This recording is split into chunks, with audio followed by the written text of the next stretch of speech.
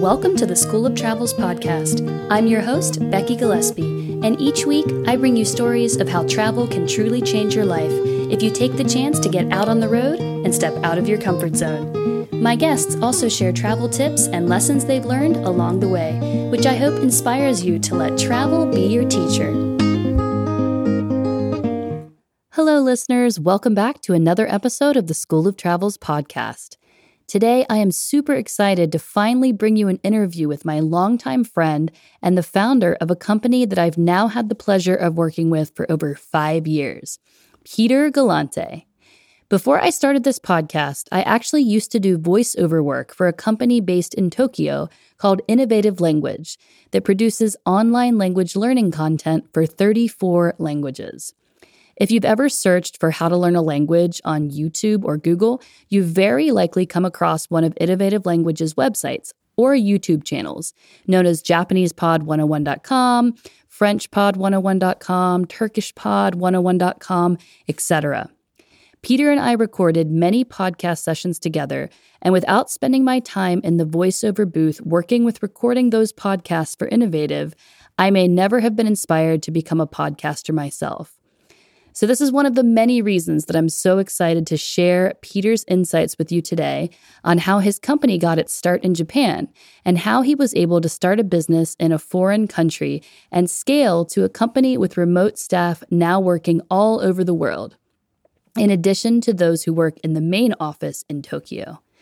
Not only has Peter managed to continue to grow his business over time and adapt during the pandemic, but he also continues to be a curious, generous soul traveling around Japan and satisfying his foodie heart in search of his next great meal in Japan. We will also share what inspired Peter to come to Japan in the first place, why we love Japan, and what makes it a great and also challenging place to start a business, along with some tools that remote companies can use to stay efficient. It is now my great pleasure to introduce you to my friend, Peter. Welcome to episode 65 of the School of Travel's podcast. I am so excited today, listeners, because I'm finally getting to interview someone I've looked up to for 7 years now. We've known each other for 7 years, Peter. Can you believe it? Becky, when I think of great friends in the world, I think of you, but I don't know if it's reciprocated. Number 65. Well, at least I'm top 100. That's true. I thought, he must be a busy guy. And as the listeners are going to find out, I think you are a very busy guy, but I'm so excited for you to share your experiences both with travel and with business today. So first of all, Peter Galante, by the way, can you tell us a little bit about yourself? Sure. I was born in the U.S. in New York. I was born in New York City, Queens, and I was raised a little bit outside of the city. And when I was 21, that's when I first came to Japan. But before that, we traveled mostly in North America, Canada, Mexico, a few islands. But I think what was interesting about my upbringing was even though we didn't travel off continent, we did have a lot of people come to our house. My older brother and older sister, they're adopted from Vietnam. We had someone come from Japan to stay with us for a year. We had someone from refugee from Bosnia come to stay with us for 2 years after the war. So even though we didn't get to make it so far, we've always had people in and out of the house and lots of international friends. So I think that's kind of what piqued a lot of my interest in the international community. Wow, Peter, it's amazing. I never knew any of that all the time that we worked together in Japan in the office. And that's amazing and wonderful of your parents to introduce you all to these experiences at an early age. Do you have any memories of anything in particular from that time with people staying in your house from such different countries? Oh, yeah. I mean, I think, yes, my parents, I think I was very, very blessed. And, when we say, when we kind of look back at how I wound up in Japan, the main reason I was interested in Japan was because of the exchange teacher that came to visit. And by spending time with her, I got very interested in Japan. Then I went to university and I studied Japanese, and my Japanese teacher encouraged me to go to Japan. And, I've been here since 1998. That is amazing. And so you went to Japan, like already studying Japanese. So I'm guessing that it wasn't like, how big was the culture shock that first time you physically landed in Japan? That's a good question. Culture shock. I think when, you're young, you adapt much quicker. I think as humans, we adapt. And, when you're young, you can adapt very quickly. So I don't think I had such crazy, culture shock. And the key to that was kind of focusing, on my studies. And that means that, I kept setting goals for myself to learn Japanese quicker and quicker and quicker. And it was a monumental task. I tried to crunch it into a year. It didn't really work out, but it kept me very busy. I remember, in the morning, I would go to Japanese school from, 9 a.m. to, 1 p.m. Then I'd teach from 1:30 to 9 p.m. And then I would go to the local izakaya or bar until 9 to about 12. And I wouldn't drink. I would just try to communicate with the people there. On my days off, I would go to the library to study Japanese. And one day I kind of couldn't help but think, if I studied this hard while I was in the U.S., maybe I could have been a doctor or something.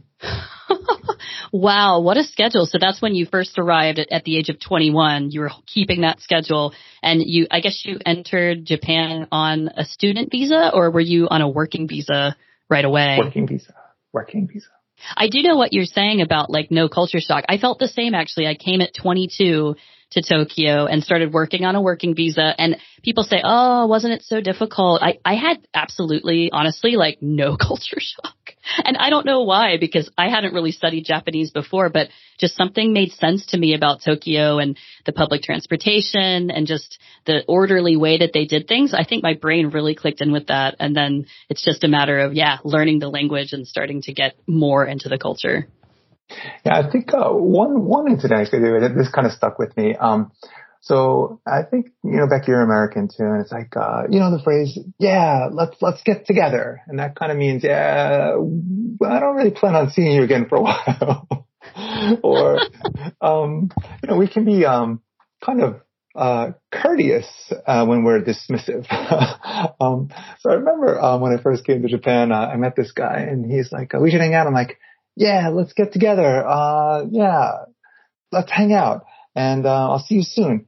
And then a week later, he showed up at the same spot, same time. And that was my first best friend.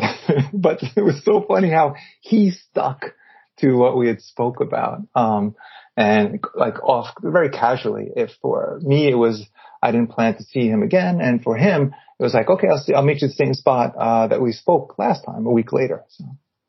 Okay. Wow. Yeah. That reminds me of one thing I really love about Japan, which is like people show up on time. And honestly, growing up, I wasn't like a big stickler for time. I remember my grandfather was, and he gave my mom a lot of trouble if we showed up to any event late. But as I got older, I really I liked the loyalty that, it was associated with showing up on time and saying you'll do something and then it happens at that time. And that happens so much in Japan. And was honestly one of the things I was really gelling with there. But how about for you? Like, what do you love about Japan after all these years? So I think there are different stages everyone goes through in life. And right now, Japan is, wonderful for my family. I have 3 boys and my wife. We live in the middle of Tokyo, and it's kind of cool. Even though we live in the downtown center, we let the kids go to the park by themselves. My older son is now 12 and 10. My middle son's 10. So they're allowed to explore more and more as the years go. And I don't know if, I don't know. I guess it depends on the environment. So I feel very fortunate that the kids can do that. It's very convenient. Tokyo is a wonderful city. When I was younger and I first came to Japan, what I found interesting was that I didn't start in Tokyo and I started more in, a smaller city. So it gave me a chance to get some more personal connections. Actually, my best friend, actually gave the best man speech at his wedding, a Japanese guy, and the speech was in Japanese. But So I think, we all have, these cycles we go through. I wouldn't want to, I'm very happy where I am now, but I wouldn't have traded that experience for the first city I came to for anything. So I think it's all about adapting to where you go and keeping an open mind, being positive, and, good things seem to follow. I do know that you love the food, Peter. You didn't mention the food, but wow, you know the food and places around Tokyo and probably now greater Japan so well. And you're always like trying new food. And that has to be up in the top 3 things I love about Japan. Yeah, the food is wonderful. The people are wonderful, and the city just functions so well. But yes, I think probably I often talk with some people, and what I think Japan does, as well as some of the great culinary countries in the world, such as Italy or China, you can get really amazing food for a really reasonable price. You don't have to go out for a fancy dinner to have an incredible meal. There's people here who, are doing, like, preparing, are in the culinary arts for the passion they have for this. So it's wonderful. Yeah. And I think it's a misconception. A lot of people just think everything must be expensive, but that's not true. Like the food, like you said, the value for the price is just incredible. Yeah, the Japanese have the term. I've been here so long. I don't know if this is like such an accepted term, but the cost performance of the food or the restaurant. So yeah, the value, the bang for your buck, however you want to phrase it. But you get such good value. You can eat very well for $10 or €8, whatever the exchange is right now, for 1,000 to 2,000 yen. You can have a world-class meal, especially if you take advantage of the timing. A lot of restaurants will do lunchtime as kind of a loss leader, meaning you'll get a very similar meal to dinner, but at a fraction of the cost, just so that you can experience the restaurant, the menu. And they don't make a lot of money at lunch, but you'll remember that when you have to come back for business. Yeah, it's incredible. Such incredible deals to be found if you go out and start exploring the lunch scene there, for sure. And so I did want to, like, when I first contacted you to have this interview, I asked about your travel recently because of all the restrictions, and especially in Japan, it's been very strict to get into the country and vice versa out to come back. And you said, I've been doing a lot of travel in Japan. And so I was going to ask you what some of your best traveling experiences in Japan have been. During this unfortunate outbreak. Right? You may have discovered new loves during this time because you've had more time to focus on Japan. But yeah, in general, what places or what experiences stand out to you? Oh, Becky, oh boy. Okay, I'll try to frame it. And I think where do you start? I know. I have this theme, adaptability. I'll repeat it again and again.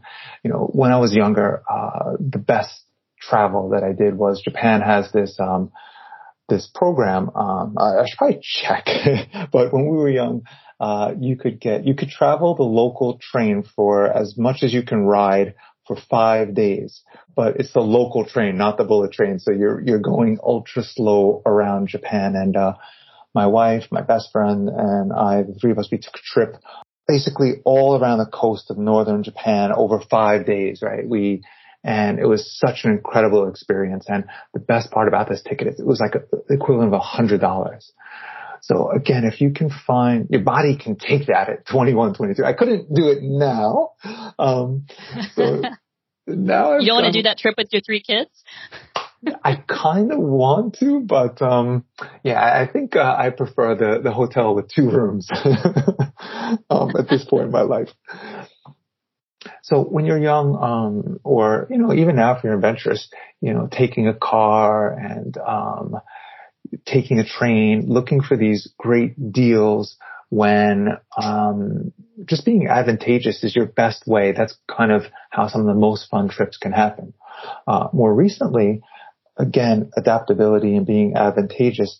A lot of the hotels, really had no customers, so they were willing to negotiate some pretty good deals. So I wound up going to Hokkaido, to Niseko, and I wound up staying much longer than I had expected last winter, which happened to coincide with the best snowfall ever in the last, not ever, but in the last 20 or 30 years.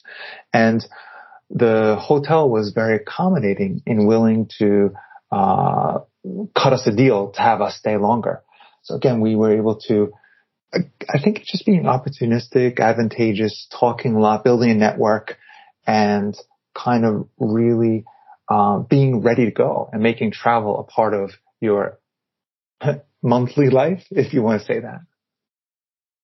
Yeah, and I think that there's going to be a lot more opportunity in the future for people to do that, because it seems that so many of us have gone 100% remote, and I think many people will stay on that, like in that mode after everybody's allowed to go back to offices.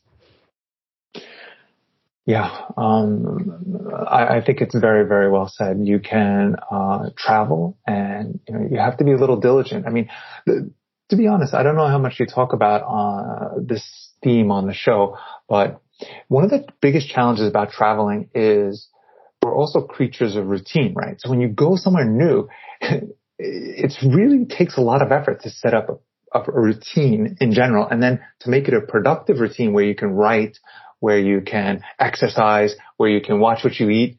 It's kind of like travel is the kind of polar opposite of structured routine. So, but the more you travel, the better you can get at it. And having that ability to quickly adapt to a very productive routine will enable you to do whatever you want and go wherever you want and maintaining your productivity. Oh man, there's lots to unpack there. Oh yeah. Yeah. And we do talk about this issue on the show from time to time. And yeah, it's a real issue for people that are, long-term travelers like this. And especially like the gym. I always find people saying, I'm just going to have to skip my gym routine for this week until I get reestablished in my new location. But like you said, in Hokkaido, you extended the time you were there. So I guess, you would have been able, if there had been a gym nearby and you wanted to do it, you could have started to get those routines in place. Yeah. So these positive routines, it's interesting in a way to have your whole routine disrupted. It gives you a chance to reset and adapt to positive routines. But most of the time, they don't last long. Much like going to the gym doesn't last long for most people. It's a challenge to keep it up. Yeah, I think one of the keys we need is like in the future, if more people are seeing the world as their office and traveling around in it, we're going to need to have truly international companies that are like McDonald's, for example, where you can kind of bet there's going to be a McDonald's somewhere in your vicinity, sad to say, but like what if a gym was like that and then you could just plug into your international membership? It's like that seems to be something that these travelers are really wishing they could just tap into. But every single gym has different rules and it can get really challenging. Becky, did you just use McDonald's and a gym for your to illustrate an example here about healthiness? I did. Come to think of it, yes. Becky, I'm not taking you out fine dining. That's your punishment for your next Tokyo visit. Well, I've got a McDonald's right on the corner here where I am. So this is what I'm saying. It's everywhere. Why can't the gyms be everywhere?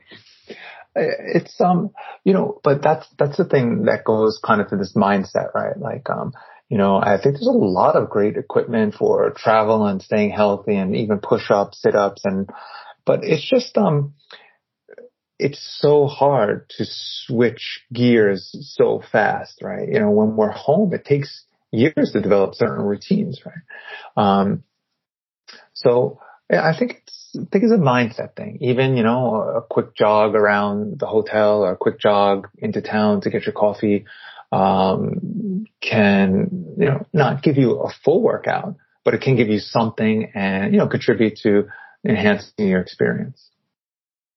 But yeah. Yes, definitely. It's an interesting, it's to go through all of this as nomadic and remote workers, in these last 2 years, it's really, seeing if you can get those routines going. And yeah, we'll have to see if it gets easier as people work longer remotely. Yeah. I think it's pretty challenging, to be honest. But so, yeah, so, okay. We can go down. There's a big rabbit hole we can go down there. Yeah. So Niseko, which you mentioned, is a wonderful place, especially for the winter. I would say mostly for the winter in Hokkaido. It's like 3 hours from Sapporo by bus. But yeah, I'm so glad you got to spend more time there. It's such a magical place.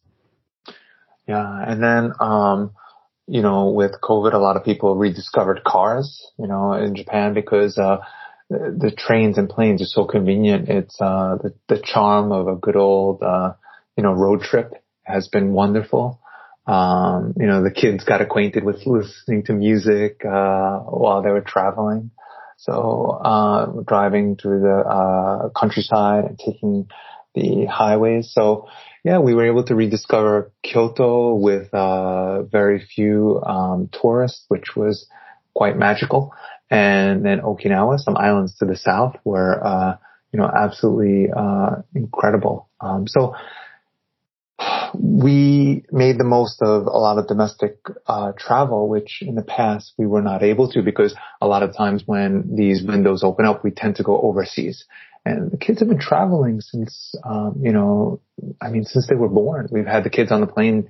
It's always been a part of their routine, Christmas, spring break, and summer. We're always on a plane.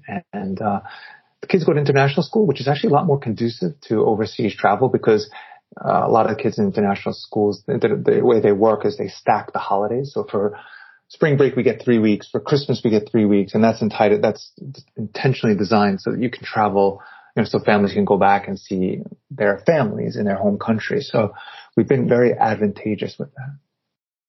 That's great. I'm glad though that they're getting, like you said, they're getting used to road trips. They're not on the plane so much. And so they're like, you're really focused on each other now, having spent so much more time together than I'm sure you did on a daily basis before March 2020. Yeah. But, it's been wonderful.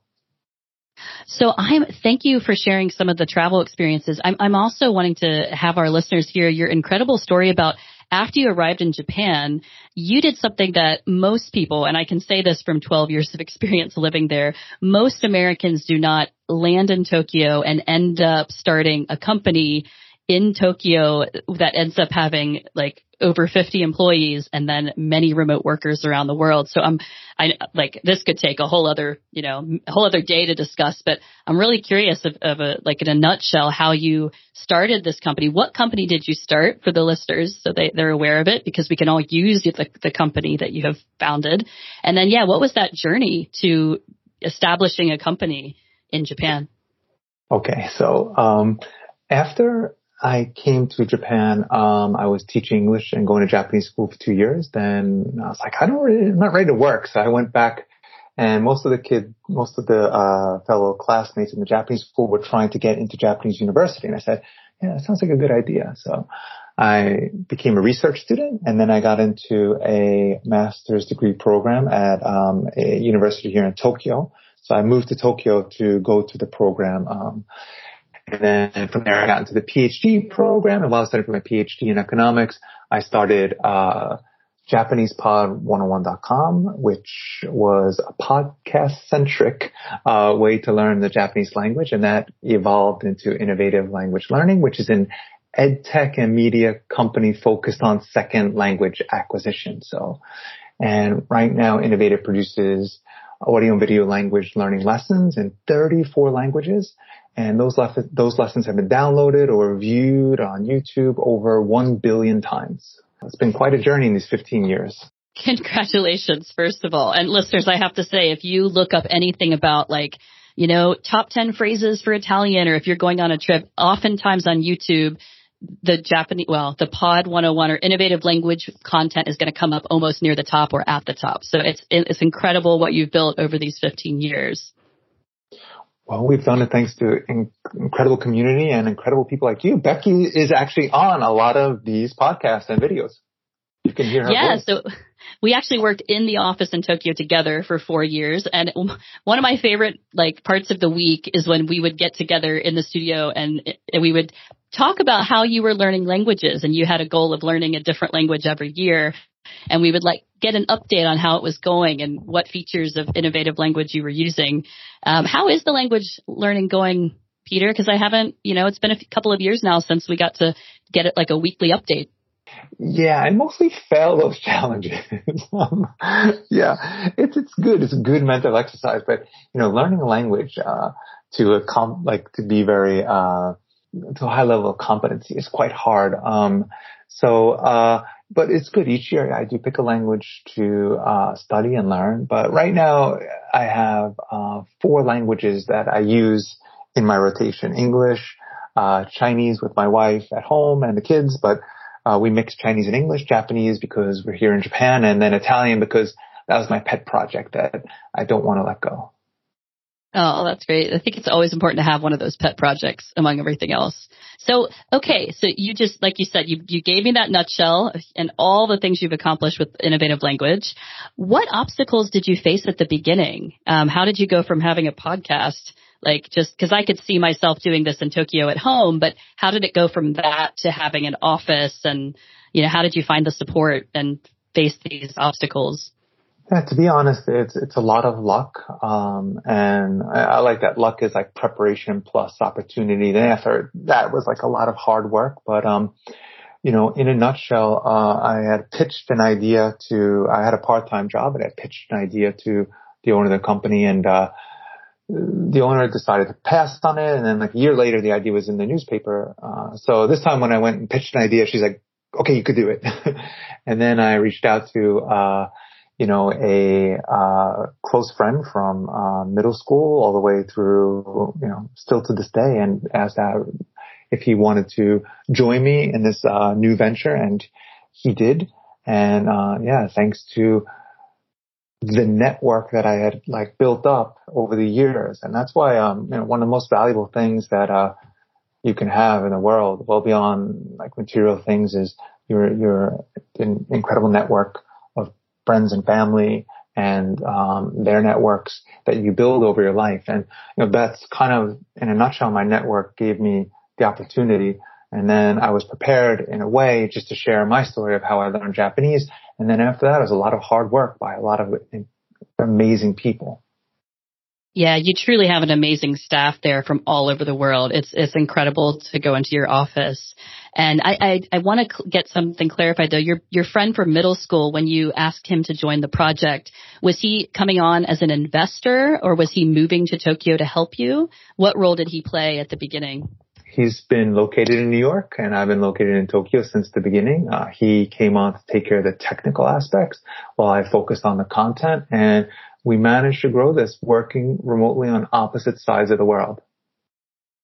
And I have to say, it was early on in the remote life that we're all living now, because like you said, 15 years, and yeah, that's a huge that's a key point, because like I think that in a way we started in similar situations in Tokyo, but I didn't pitch an idea to someone, you pitched it, and then you thought, even though I'm still in Tokyo the whole time, I can work with someone back home and we can get this going. And that's incredible. I think that's a good lesson for people who might try to do something similar if they move to a place like Tokyo or any place that's not their original home.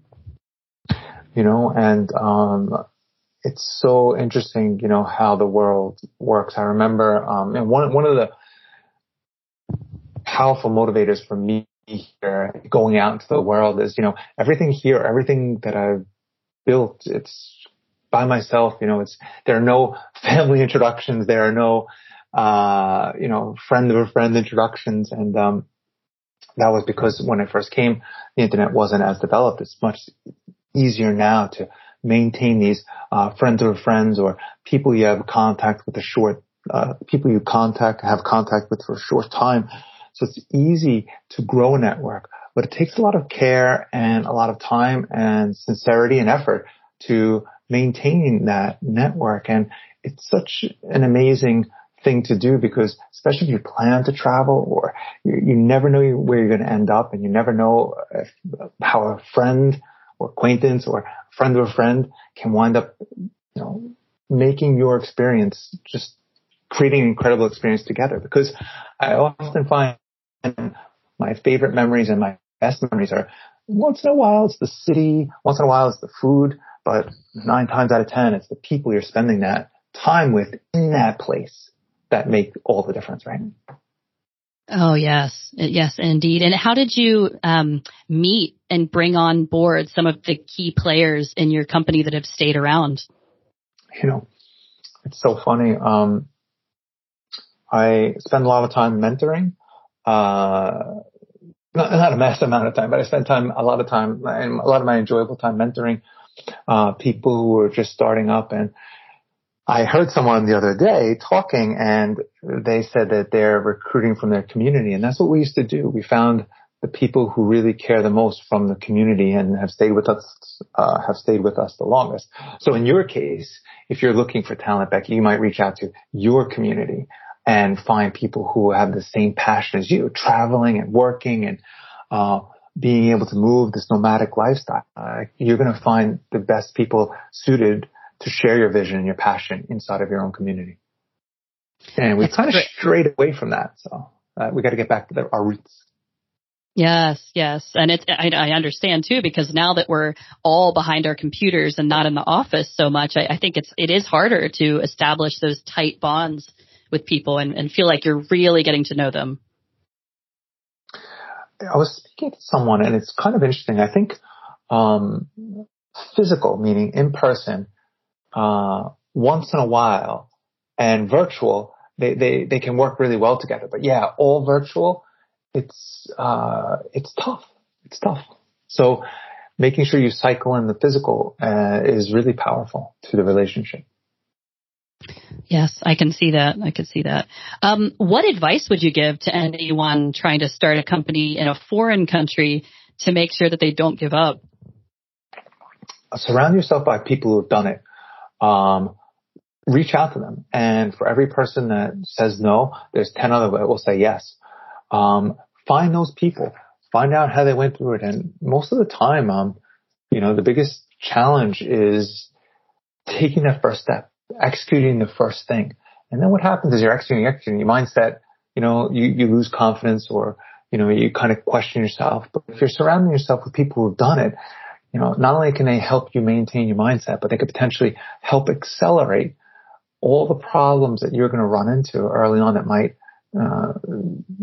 make it very problematic for you to reach your dream and reach your goal. So surround yourself with those people, and feel free to reach out to me. I could elaborate further, but you want to find the people in your community that have been down the path that you want to walk. That's such powerful advice. It's kind of reminded me of joining like a mastermind group as well. And if you find a mastermind of people that are doing similar things, it's even more powerful. I recall a few times I have been in a circle such as this, and I will say like, oh, I can't do this because of X. And somebody immediately will change your mindset on that because they've already been through it. Yeah. I remember we had a class action lawsuit, our first class action lawsuit. That's when you know you made it. Oh my gosh. Something else I didn't know, Peter. Oh, how did you get through that one? You go through one, and, the people in your network can calm you down. This guy, yeah, he sues everyone. It was the guys that were suing the people on YouTube for not having the subtitles for the audio impaired people. And basically, it was kind of a bit of a legacy law, extending from the TV, how every TV station needs to have, something for, for people who are, is it audio impaired, or people who are deaf, or like, yeah. And so when the internet and video started to explode, that law slightly was kind of a gray area. And then one of the judges ruled that, basically someone sued, one of the universities, saying that, it's not right that you're putting out this video content on YouTube and it doesn't have the closed caption. And the judge sided with the lawyer. And then afterwards, anyone who gets a very high number of subscribers, they'll serve them. They'll just say, okay, our client, and it's always the same client, was, suffered damages because you didn't have closed captions. And basically it winds up, you wind up settling out of court with this guy. It's like cheaper to settle than go through, man. Yep. Good old USA. It's cheaper to settle than actually go to, the courtroom to fight it out. And so that's how these guys making lots of money. I would never have known to even think of that if I had started a similar company, to watch out for that. It's like, that's so tough. And it could be something that I would get, immediately fearful of, and like, oh, maybe the whole thing's going to fall apart now because of this. We don't have the money for this or something. But I'm guessing and hoping that, you found in your network a lawyer and they helped you through it and educated you on it. And then, like you said, it sounds like there may have been another class action at some point, but you were probably ready and well equipped for the next one, Luckily, no more. Knock on wood. Thank you, Becky. But okay. You said your first one. I was like, don't want a second or yeah. So I hope I don't jinx myself. But yeah, no, because of the network, an incredible lawyer, a friend, calmed us down, helped us, guide us to the right way. So, the more people you meet, try your best, put your best foot forward, always see what you could do for someone else. And then you never know when you might need, something, and sometimes someone can help you the way you help them. That's so important. Like, no man is an island. Like, it's really important to help other people too. Like you said, you're mentoring, like, make sure you're supporting your network and they will come back and support you, hopefully. Yeah. Yes. One more interesting story. We also do, lots of, home swapping. So it's like actually a preferred way to travel. So we'll trade our home in Tokyo for another home around the world. And we often try to trade with, kids of similar age. So, the kind of toys overlap, and it's just a wonderful way to travel. And there's a French family before COVID started, or right that Christmas right before, that was 2019, was it, or 2019, and they were traveling around the world, and they asked if they could swap homes with us, and we're like, no, we can't swap, but if you want to come for Christmas dinner, feel free. And they're like, seriously? And so they came, and we had a wonderful Christmas dinner together with, some friends stopped by. They were, every year we get a message from them just thinking about, how fun the Christmas was when we were traveling around the world. And if you come to France, please make sure you come to see us, and the kids say hi. And yeah, that's those type of, things, those type of network. I don't know what the family does off the top of my head right now, but, you never know when the kids grow up. They may get together. They may wind up in the same city. So it's fascinating the way these networks can be maintained through social media and certain messages and things like this. Oh, it's fantastic. And like going above and beyond when you didn't need to, that's what is memorable, and they'll cherish and pay it forward or pay it back to you in some future event. We also got so much out of it. The kids got to meet their peers from France, and it was wonderful. Did you start learning French from that day onward, Peter? Oh, my French. French is so tough. We always get fixated on the pronunciation. Every French teacher I have. French and German are my two tough languages to learn, because they won't let you go beyond the pronunciation. It must be like chalk, like nails on a chalkboard, because they'll never be like, okay, don't worry about your pronunciation. No, let's go back and fix it. Sounds like Portuguese here. I'm learning the European Portuguese, that it's much different than Brazilian Portuguese. And they're laughing at me. I'm nowhere near where I need to be with that. So, Peter, I have a request. Can you add European Portuguese onto your network of languages? It's very different from what you have for Brazilian. Oh boy, we should. We should. There's so many languages to add. Yeah. Did you have any, while we're on the topic, do you have any plans for future languages coming up in the next year or so, in addition to the 34? No, right now we're focused more on live lessons. So we have a really great self-study product. You could try it for free. You can watch the videos on YouTube for free. You can come sign up. All of our audio lessons are free. So free for a short period, then they go behind a paid wall. So you can test it out. But we're very happy with where the product has come. It started as a podcast. Now it's more of a product that has a pathway, and there are also assessments inside of the pathway. So it's come a long way. And the final missing piece that we've added over the last year has been a teacher to facilitate your learning. So it's one of the hardest parts about distance learning and self-study. It can be a bit lonely. There's a community factor that's not there. The progress, how do you measure your own progress? So this teacher and the class addresses the community. The assessment focuses on your progress, so it allows you to measure it. So that's kind of where we've had a lot of effort and a lot of good success so far. Wow. How do you keep everything all together and running smoothly with all these? I'm sure you have a lot of new employees working for you on that teaching side. How do you keep it all together? I believe it's called duct tape. We're hanging on by threads. You're improvising every day. Like, how can we patch this up and keep it going? Yes. But fortunately, so many incredible, amazing, talented people that go above and beyond, and very, very fortunate to have such an incredible team. I'm sure. Do you have any favorite tools that you guys use to help teams work together across so many countries? I think, to be honest, any tool that you use can be effective for you. So, of course, Google Documents is like one of our, that's probably the backbone of many of the things we do. It's really incredible to be able to share. So, for us, Google Documents, and then Slack as a team. But, I think actually probably email could be more effective.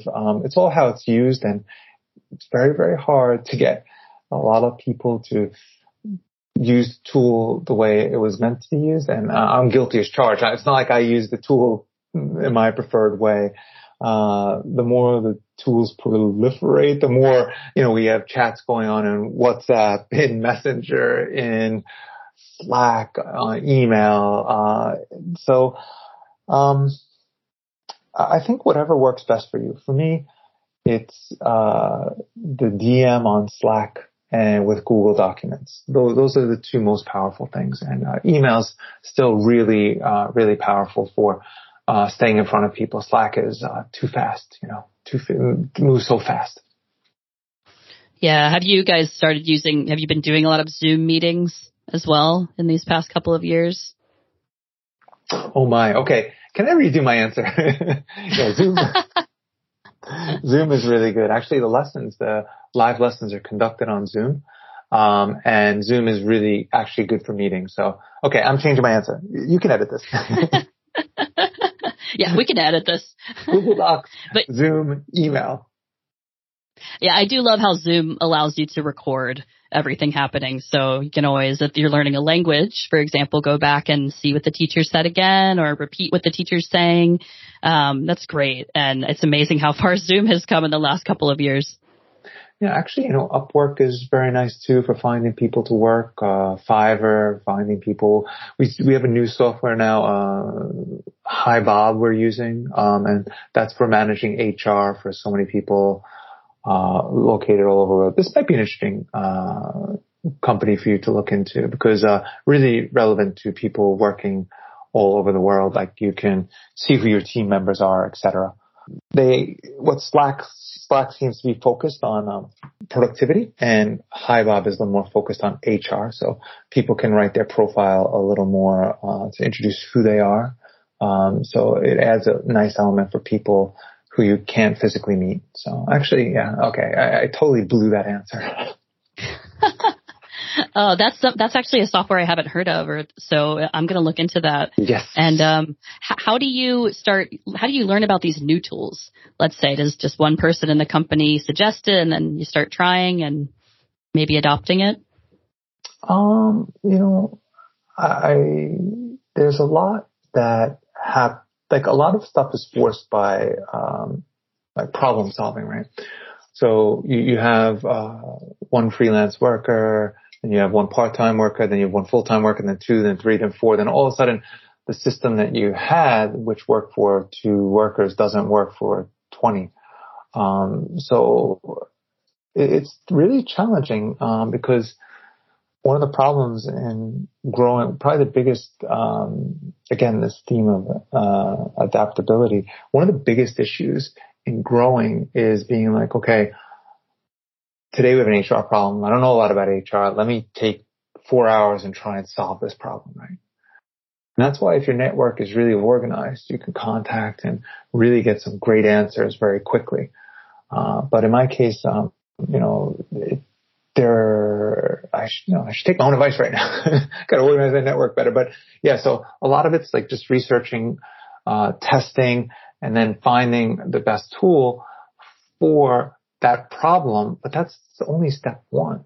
And then actually using the tool is another whole different set of issues. Like you can set up a system, but then having people use it, it's a big problem. And the way I could best illustrate this is, Slack, 90% of the communication in our company is direct messages. And Slack is intended for you to have channels so everyone can see what's going on. It's just people are very used to communicating in certain ways. And it's very tough to change that. So when a problem comes up in a company, you have to first find a good solution. And in our case, we'll use HiBob as the example. So we find a HR tool. You have to set it up. And now you still need a resource or someone to facilitate everyone using it the right way. Otherwise, you're spending money and no one's using it the right way. Yeah, and I can imagine this is a really common problem that companies, as they start to scale, face. And I had a question here about like the structure of your business and how you've managed it and set it up to keep scaling. Because as you said, you've now have 34 languages. Is your company, how is it structured? Is it top down or is it now a more flat structure with several leaders? Because I'm curious how you keep everything going, like you said, duct tape as things start to scale and get bigger.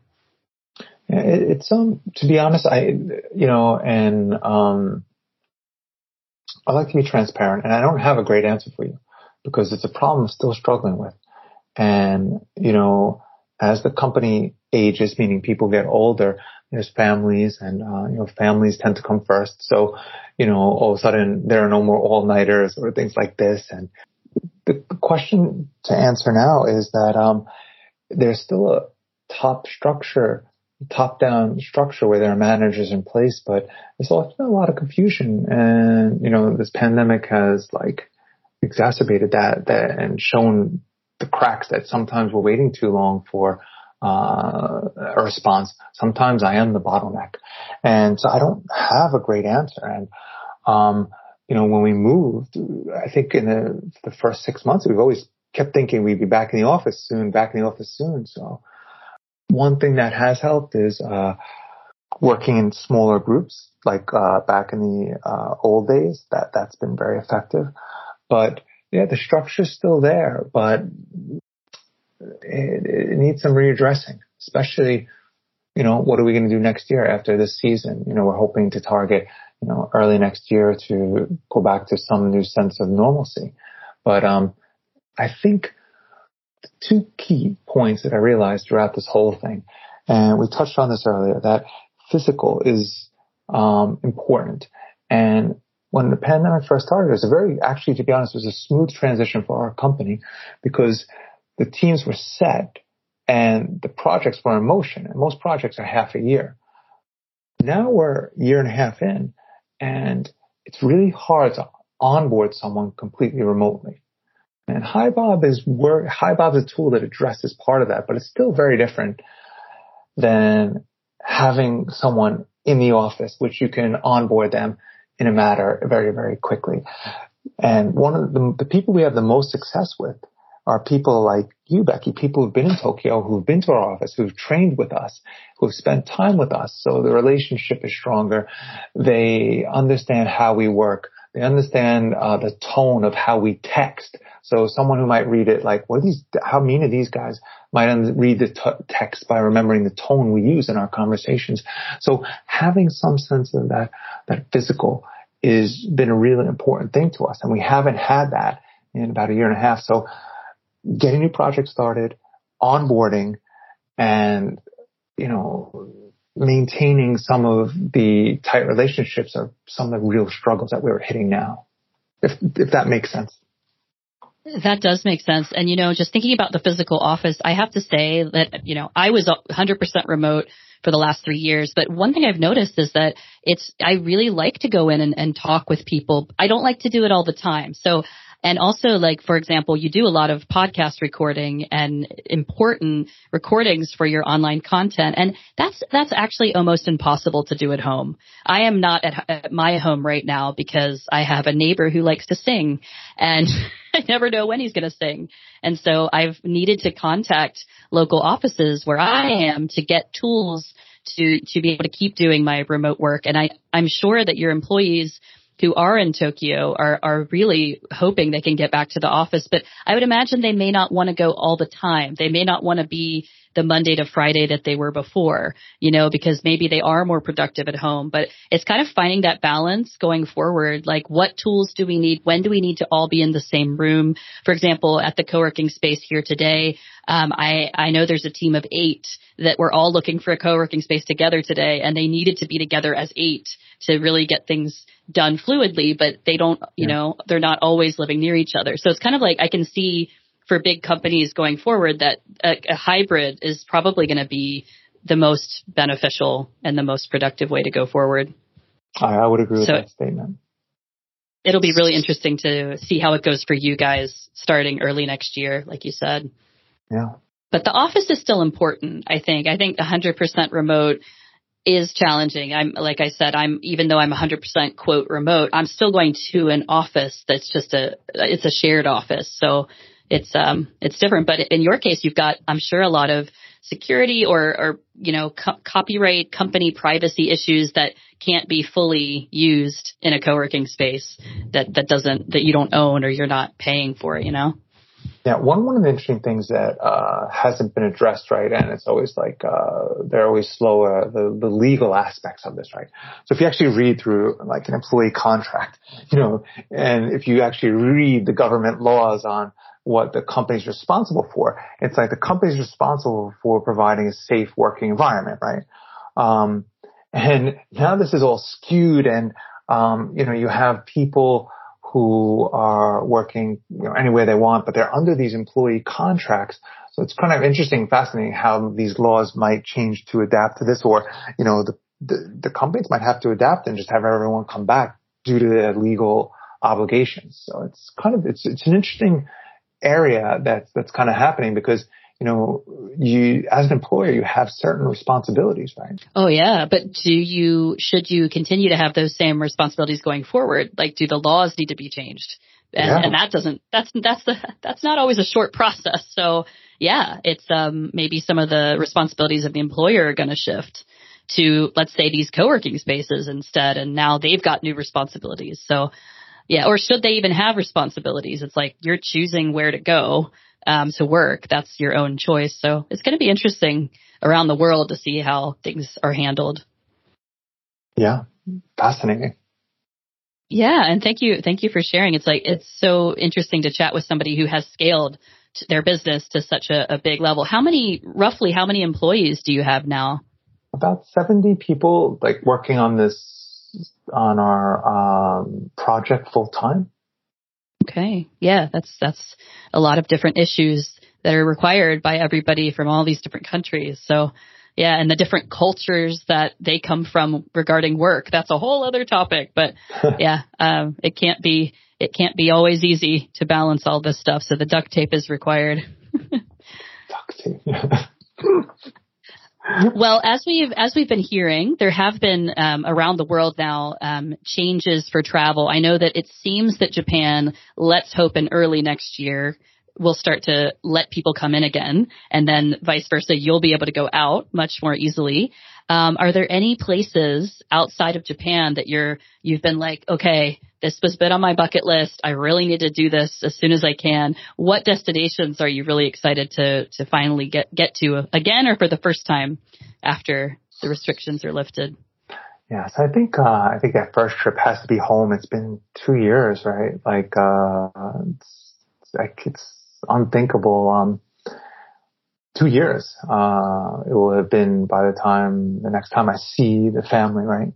And, you can maintain, I'm a firm believer you can maintain a relationship by having the Skype calls and the Alexa calls and all of these things. But, that physical component is so important. So first trip's got to be home. And then after that, Oof,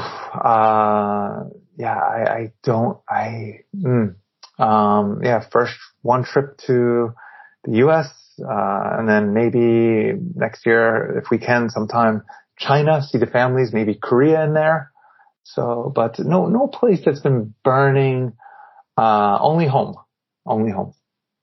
That's really, really sweet. I'm sure your family cannot wait, especially with 3 children and how much they change in 2 years. It's, unfathomable to think you could have ever gone 2 years without physically seeing the family. So hope you can get back. I know that today actually is when the U.S. has lifted a lot of restrictions for example, Europe. Finally, my fellow Europeans here can go directly to the U.S. They have not been able to do so since March 2020. So I think there's a lot of excited people today. So yeah, I hope that you can get there as soon as possible. It's, yeah. And, the good part too is, I will send, Becky, I kind of, a bit of a strategic answer. I'm going to send this link to my, mom. So make her feel a little guilty. Oh, yes, yes. Make her feel like I'm a good son. Yes, yeah. It's such a calculated thing. I know you never know too with this virus that we've had going. Like it's such a strange one, and that some people have no symptoms, and it's like, well, it's so hard to gauge the safety. So yeah, I hope that you guys get to reunite, and I'm sure you're gonna go there, and they're gonna come back to Japan. For me, Japan has been the place that I've really missed. I actually managed to go to Japan because of my permanent residency in July, but only for 5 days. And then I had to kind of secretly get myself out of the country again while being tracked by all the apps. But, yeah, it's a place that, because of my long history with it, is like, no, I need to go back and spend a lot more time than 5 days. So I'll let you know when that happens. That will be great, Becky. And thank you, Peter, for joining me today. I'm so glad we finally got to have this conversation. And I look forward to even more things coming from Innovative Language. Listeners, it is a wonderful language learning tool, and there's so many resources you can get by getting a subscription to the company in whatever language you choose. So, yeah, thank you, Peter, for joining me today. Thank you, Becky. Thank you so much, Peter, for sharing your story of coming to Japan and figuring out how to start a business from scratch in a foreign country. It's so impressive that you have grown this company now into a flourishing online business with thousands of fans around the world and millions of views on YouTube. Listeners, if you're looking for an effective and entertaining way to learn a language with a content base that is always growing, I can definitely recommend Innovative Language, which I will put a link to on theschooloftravels.com. The Innovative 101 Language app is also a very helpful app to augment your learning experience, and there is a lot of free content to download. I'm personally using it for Portuguese and finding it to be a very useful supplement to what I'm learning in my everyday life in Portugal. With this podcast, I hope Peter has also convinced you to move Japan even higher up your travel bucket list, as his love for the country is infectious. As a travel experience, I cannot recommend Japan enough, and I'm sure that Peter would agree. I'm just hoping, as we are now so close to another new year, that we all get the chance to travel again freely to those places we've been missing very soon. Thanks for joining us today, listeners, and until next time, stay safe, stay healthy, and stay tuned. Thanks for listening to the School of Travels podcast. If you enjoyed this episode, we'd love for you to subscribe and leave us a rating wherever you get your podcasts. Special thanks to The Sam Chase for allowing us to use their song, In a Perfect World. Don't forget to join us next week for another episode, and remember to always let travel be your teacher. If you keep your options open, there are places you will go. They will treat you like the kings and queens your parents thought you'd be when you were born. You'd see it all with your head up standing tall, and you'd look back and think it's funny how you spent your time and money